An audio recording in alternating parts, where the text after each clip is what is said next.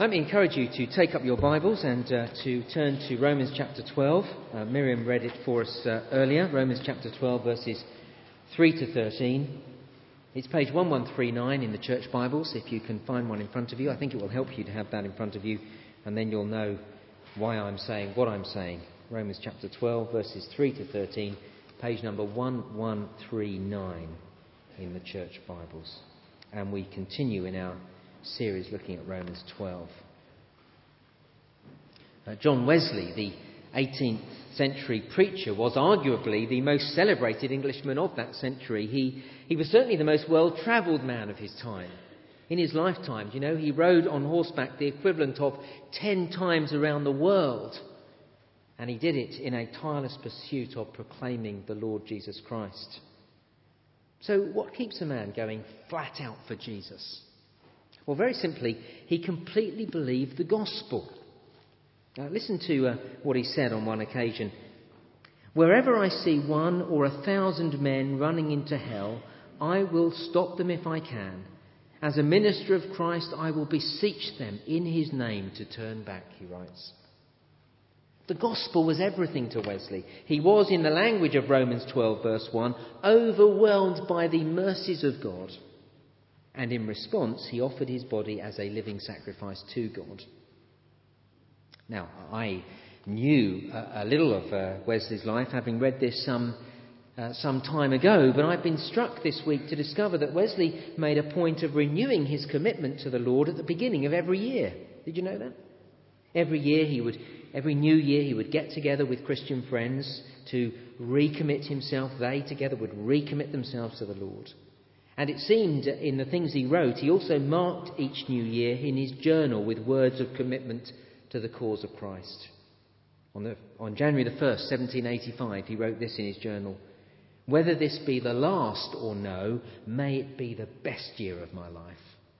5 years later, on January the 1st, 1790, his entry was as follows: "I'm now an old man, decayed from head to foot. My eyes are dim. My right hand shakes much. My mouth is hot and dry every morning.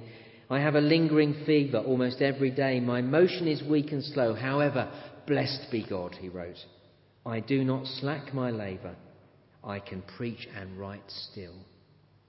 It seems Wesley began every year with a resolution to serve the Lord wholeheartedly, to be, as Romans 12 puts it, a living sacrifice. And that is what I began to lay out for us last week as our New Year's resolution for 2008. That collectively we here at Christchurch Forward would, Romans 12, chapter 12 verse 1, offer our bodies as a living sacrifice to God. As I consider the difference, you see, that one man made to this great nation, I wonder if there's anything we couldn't achieve as a church family were we committed together to offering our bodies as a living sacrifice. Think of the difference we could make. Our church would be transformed, our society would be different, our world would be deeply affected. Someone asked after last week's sermon, what would it look like if we offered our bodies as living sacrifices? It is the right question, of course. And the answer is, read on in Romans 12 and 13. Because that's what Paul is going to lay out for us now. He's told us to be a living sacrifice. Now read on and we'll see what it looks like. Well, this morning, as we look at verses 3 to 13 of chapter 12, we see how being a living sacrifice will transform the church. Verses 3 to 13 are all about the way we relate to one another in the church. Next week we'll see about living with unbelievers. But now it's for us living as Christian people together, relating to one another. And here we will see in verses 3 to 13, that wholehearted commitment to God will mean wholehearted commitment to God's people. Well, it all begins when I have a right view of myself. And if you're taking notes, there's the first point for you. Have a right view of yourself, verse 3. "For by the grace given to me, I say to every one of you, do not think of yourself more highly than you ought, but rather think of yourself with sober judgment." You see, look, it's vital that we grasp verse 3 before we attempt to look at, and certainly before we attempt to live, verses 4 to 13. As you read through the passage in preparation for church this morning, and I am assuming that you do read through the Bible passage to prepare for church. I'm presuming that we prepare for church in all sorts of ways, praying about the service and for the preacher and for one another. I presume we do that. I'm being a bit naughty, aren't I, really? Well, it would be a good thing to start doing if you don't. Well, as you read through the passage in preparation for coming to church, or as you heard it read earlier for us by Miriam, what was it that really grabbed you in Romans 12, verses 3 to 13? My guess is that verses 6 to 13 appeared to be the most, can I put it this way, fruity part of the passage. I would think that something in those verses really tickled your fancy, whether it be the spiritual gifts of verses 6 to 8, or the details of how we should live in verses 9 to 13. And my guess is that you'd consider those verses to be the real nitty-gritty of the passage. Let's get on to those, you might say. Well, I would agree, they probably are the real nitty-gritty. But listen, Paul won't dream of going to verses 4 to 13 until we've got verse 3 in place. Because until we've understood verse 3, we won't actually be able to live verses 4 to 13. See, we might look at this and say, oh yes, we've got to love each other, and you want to get on to that. But if you try to live that way, until you've got verse 3 in place, you won't be able to. See, to be wholeheartedly committed to God's people, Paul says in verse 3, I must have a correct view of myself. It's what we saw last week in verse 2. If I'm going to live differently, if verse 2, I'm not going to conform to the pattern of this world, my mind must be renewed. That's what Paul says here in verse 3. See, it's all about a transformed mind. Verse 3, by the grace given me, I say to every one of you, do not think of yourself more highly than you ought, but rather think of yourself with sober judgment. It's very clear there in our English translations. What we can't see in our English translations, though, but it's worth noting, is that the Greek verb pronin, to think, is repeated 4 times in this sentence. Verse 3, you see, is all about the renewal of my mind, how I think about myself. And Paul says when your mind is renewed, you'll have a sober view of yourself, and then you'll be transformed to live as you should in the Christian community. Now, this is a huge issue in the book of Romans. All the way through the book, Paul is trying to persuade 2 groups of Christians to love each other, to live together in unity, and to demonstrate their Christian commitment to each other in a very practical way by giving financially to each other. The 2 groups in Rome are Christian Jews and Christian Gentiles. It seems as you read through the letter that the Jewish Christians thought more highly of themselves than they should, thinking that they were more important than the Gentile believers. Now, while it won't be a Jew-Gentile issue here at Forward, in every church there'll be at least the temptation for one group to think more highly of themselves than they should. And as a result, they will not treat others as they should.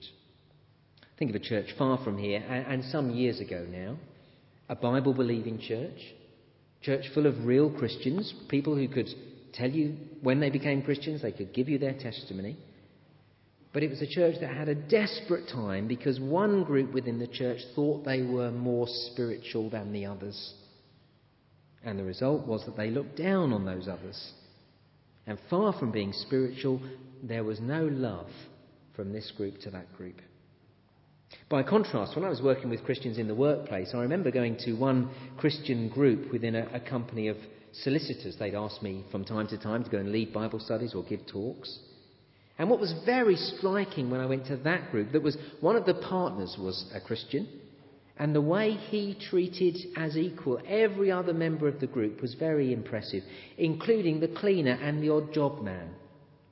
So as we had Bible study, he would listen attentively to what they had to say. Their opinion was important, as important as his. It's very impressive to see it, and a great mark of true spirituality. You see, loving other Christians is the nitty-gritty of offering our bodies as living sacrifices to God. So look at verse 10. Be devoted to one another in brotherly love. Honour one another above yourselves. Devoted to one another. It's strong language, isn't it? Devoted in brotherly love. Devoted as brothers, or brothers and sisters if you prefer. I have one biological brother. His name is David. Some of you know him. He's taller than me, as most people are. He used to be dark.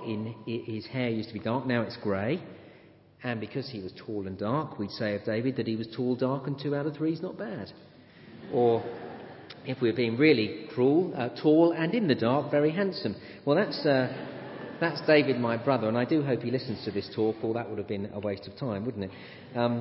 Look, if David rang me up today and he said, Paul, something's gone terribly wrong, I'm financially ruined, I don't have 2 pennies to rub together, do you know what I'd do? I'd give him whatever he needed. If it was money, I'd give him money. If he needed a roof over his head, he and his wife could move in tonight if need be. Even if we didn't have room, we'd work it out. If his need was different, I'd drop everything and go and see him if that would help. I'd certainly be praying for him and calling him every day to make sure he was okay. And look, I wouldn't do that because I'm a great brother. I don't think I am a particularly good brother, but because that's what brothers do. That's what it means to be family, isn't it? Now, that was the challenge for the church in Rome. They were to love like that. See verse 10? Be devoted to one another in brotherly love. The Jewish believers should be devoted to loving the Gentile believers like brothers.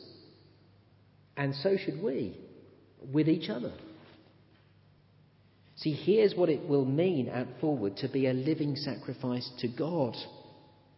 It actually means going out of our way for others so that it costs me. Otherwise, it is no sacrifice at all, is it? If it doesn't cost me. It means, verse 13, to share with God's people who are in need and to practice hospitality. Now, there's a challenge because hospitality is so much more than giving people a cup of tea or having them round for a meal. Oh, it is that, but it's more than that, really, isn't it? I love this definition of hospitality. Have you heard it? Making people feel at home when you wish they were. You've all been in that position, haven't you? You've had people round for dinner and you were thinking, when are they going to go? Well, even that definition is not really good enough because if you look again at verse 13, it's sharing with God's people who are in need. So when someone's made redundant and they can't afford to pay the mortgage, we invite them to stay. Their noisy children, their smelly rabbit, the lot invited in. I have noisy children and a smelly rabbit, so I'm dropping a hint if ever I need a home. They can come and stay for as long as they need. And when you're sharing with people in need, that probably means you're not going to get anything back, do you see? Now, that kind of hospitality is very difficult to live. That is sacrifice because it costs us. But look, we won't live like that until verse 10, we honour others above ourselves. And that's why Paul has to begin with verse 3. See it again? Do not think of yourself more highly than you ought, but rather think of yourself with sober judgment. If we have a right view of ourselves, it will profoundly affect the way we relate to one another. If I think highly of myself and my opinions, I will not treat you well. Again, it all flows out of verse 2. Do you remember Paul told us in verse 2, do not conform any longer to the pattern of this world. Now look, we saw the pattern of this world last week. I won't go through it all again. If you missed it, you can get it on the sermon on CD or listen via the website. But in summary, the pattern of this world was laid out for us in Romans chapter 1. No need to turn it up, but it goes like this. Everyone in this world, and it's important that we're not looking at other people, everyone in this world exchanges the truth of God for a lie. Then, having exchanged the truth of God for a lie, worship created things, something else other than God. And as a result of that, God gives us over to ungodly living. As we noted last week, we see it in society at large. We've given up on God in these last decades in Britain, no longer attending church as a nation. And so we've replaced the worship of God for the worship of other things, materialism, heathenism. And the result of that, pushing God out and worshipping other things, our lifestyle has become profoundly ungodly. So I'm sure when you watch the news, and read your newspapers, you have the same desperate feeling that I do of where is it all going to end in our nation. We see the fruit of that rejecting God, serving other things and living ungodly in our daily lives. We see it in society at large. We can see it in individuals too. Like someone like Anthea Turner. Here's her autobiography, Fools Rush In. Now, I know you can't believe that I've read this book, can you? I can't believe that I'm admitting to it. It is actually a great window into the way many people think. Anthea Turner, like all people who walk this planet, and I'm not having a go at her, she has written this book and put her story into the public domain, so I'm just plucking her out as an example. Like everyone on the planet, Anthea Turner conformed to the pattern of this world. And let me tell you how it worked out for her in her life. She exchanged the truth of God for a lie. She had been brought up to attend her church youth group, but when she stopped going, she wrote this. I decided there and then that Jesus and God weren't all they were cracked up to be. It's still an area of my life and I haven't fully worked out. If anything, I'm inclined to side with my agnostic father who believes in the ability of people and the human spirit above all else. So she had the truth of God, but she pushed it to one side, exchanging the truth of God for a lie. And as you read on, you'll see that she worshipped other things. Her career was the most important thing to her, success, and her own happiness. And as a result, as she pursued those things rather than God, God gave her over to ungodly living, to the extent that she will unashamedly publish a book in which she justifies her adulterous actions which broke up 2 marriages, her own and those of another man. See, like all people, Anthea Turner conformed to the pattern of this world. But for our purposes this morning, listen to a key moment for her when she was invited to a Whitney Houston concert. When I was invited to a Whitney Houston concert at Wembley with a whole crowd of friends a few weeks later, I accepted without hesitation and we had a great night out. Whitney had real star quality and I was hugely impressed. When she sang the lines, "Learning to love yourself is the greatest love of all," I nearly cried. She was spot on. Do you want to read it? You can have it. Very important moment. Learning to love yourself is the greatest love of all. That's how the world will teach me to think about myself. You know the words of the song? It's a rousing song. I think the tune is great, but the words, listen to them. Everybody's searching for a hero. People need someone to look up to. I never found anyone who fulfilled my needs. A lonely place to be. And so I learned to depend on me. Exchanging the truth of God for a lie. I'm going to depend on me, not on him. It goes on. I decided long ago never to walk in anyone's shadows. If I fail, if I succeed, at least I've lived as I believed. No matter what they take from me, they can't take away my dignity, because the greatest love of all is learning to love yourself. That's the greatest love of all. Now look, the reason I've gone through that is because that's the way the world thinks. And once I'm done with the truth of God, my mind will be ready to be persuaded by stuff like this, and life will end up being about me. I'll love myself first because, as we thought last week, I'm worth it, because I'm number one, because I'm amazing. But you and I know when you have a high view of yourself, you become conceited and proud and obnoxious and unpleasant and a pain in the neck. And most importantly for us this morning, when you think too highly of yourself, you do not treat others well. Unless, of course, it suits you to do so. See, we're not stupid. We know that sometimes it benefits us to be nice. It pays to treat others well. But that is not verse 9. That is not sincere love. And it won't lead to verse 10, being devoted to others in brotherly love. Not when it costs and when it hurts and when it's inconvenient. Learning to love myself, the pattern of this world, results in me treating others badly or at best using them to make my life happier. No, you see, I'll only treat people as I should if I have a right view of myself. Just think about the times when you've mistreated people, been rude to them or ignored them, or just not put yourself out for them.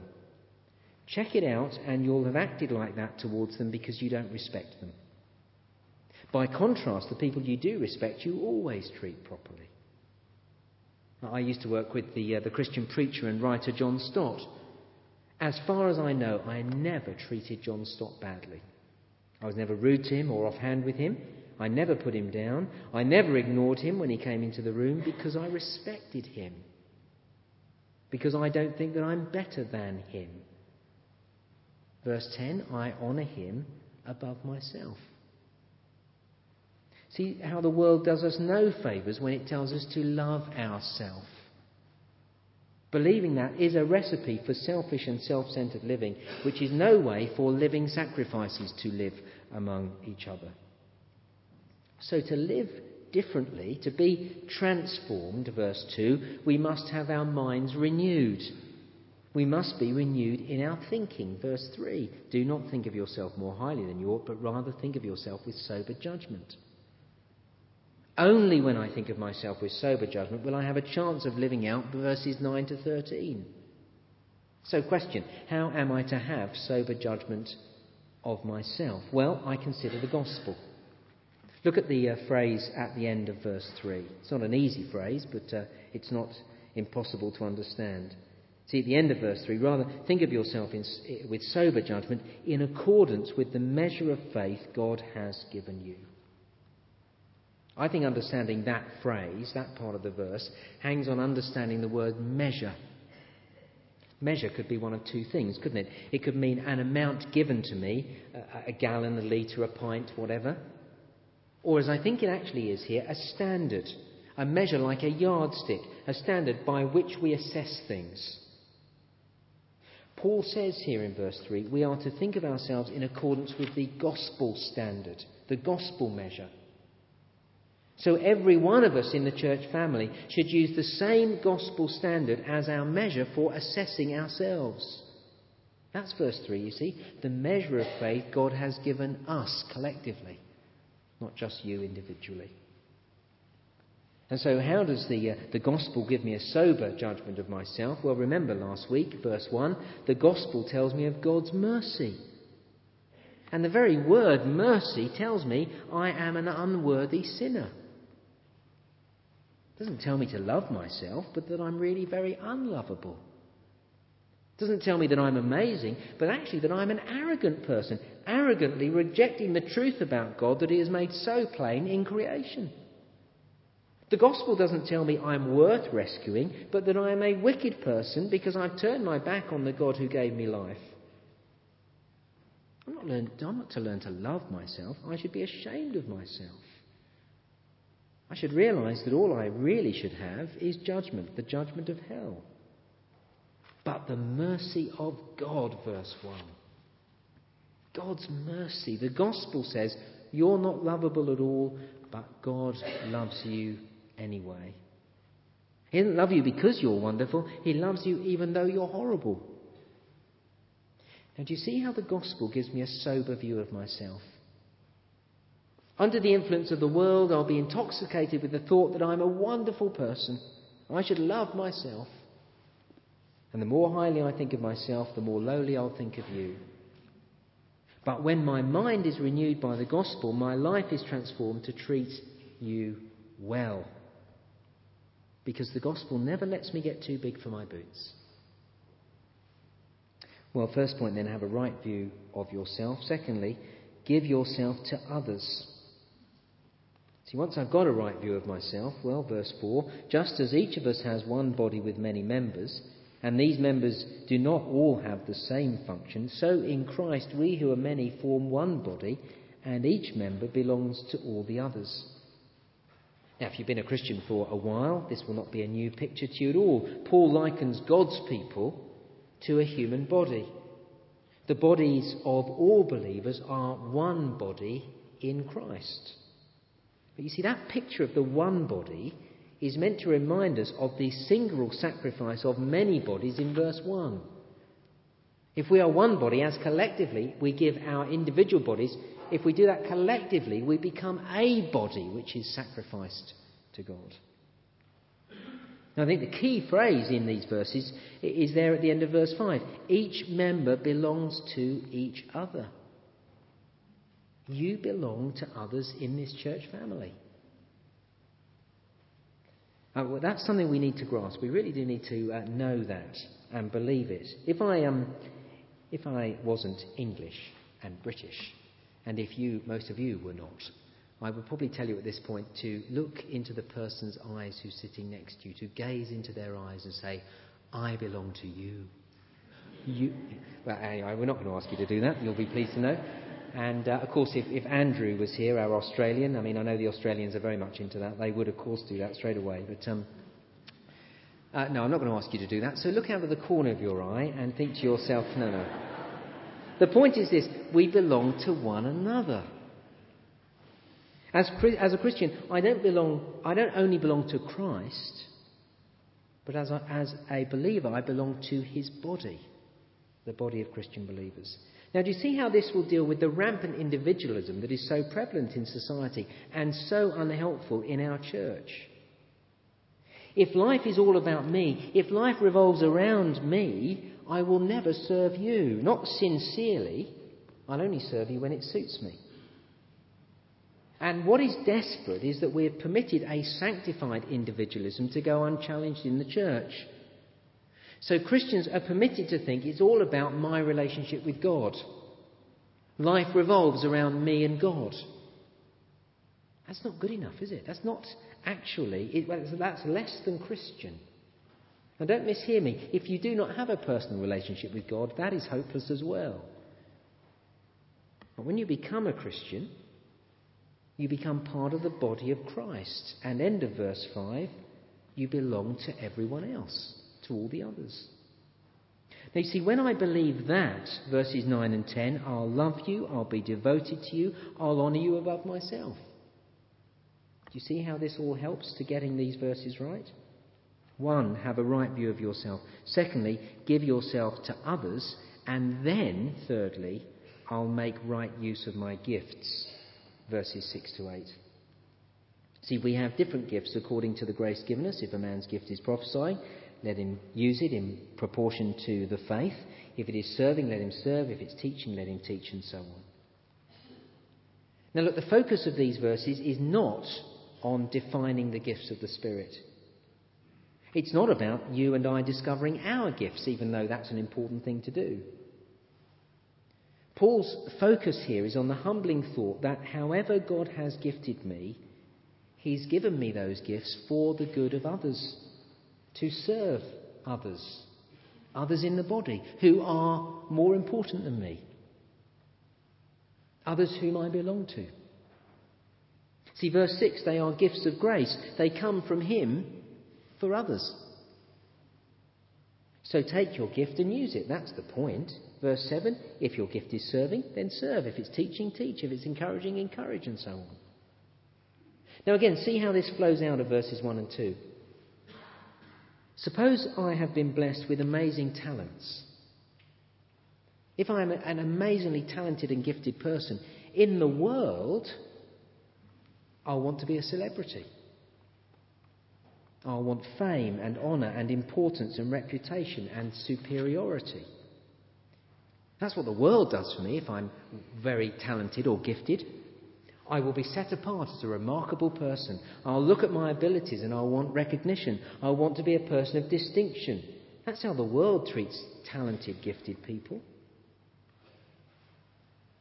But when a spiritually gifted person doesn't get too big for their boots but thinks of themselves with sober judgment, when that person fights against individualism and knows that they belong to all the others in the body, then they use their gifts as they should.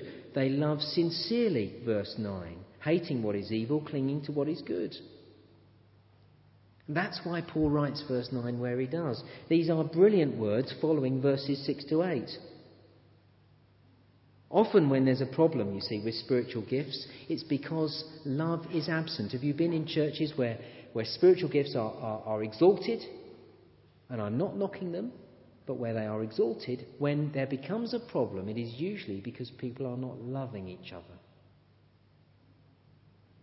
And have you noticed too that the more gifted a church is, the more moral integrity is at risk? If we label something spiritual, we can con ourselves into thinking that we can lift ourselves above the categories of good and evil. So verse 9, hate evil, cling to what is good. And verse 10, if we're devoted to one another in brotherly love and we honour others above ourselves, that will ensure we don't misuse our gifts, won't it? And just in case you think all this talk of gifts will take the wind out of the sails of spiritual gifts, well, Paul writes, verse 11, never be lacking in zeal, but keep your spiritual fervour serving the Lord. Be zealous. Yeah, be zealous. Use your gifts, for goodness sake. How we need a good dose of that in the church in Britain, don't we? A bit of zealousness, a bit of zeal.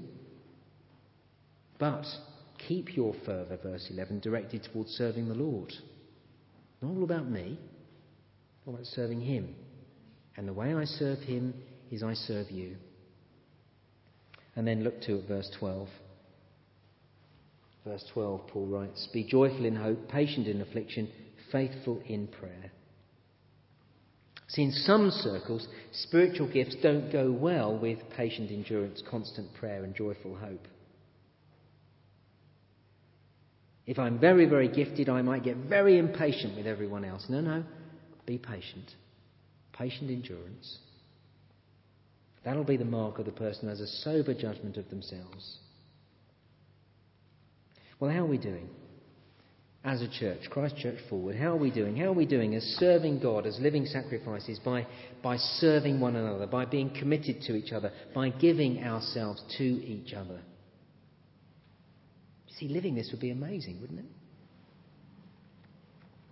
As I close, let me be a little bit autobiographical.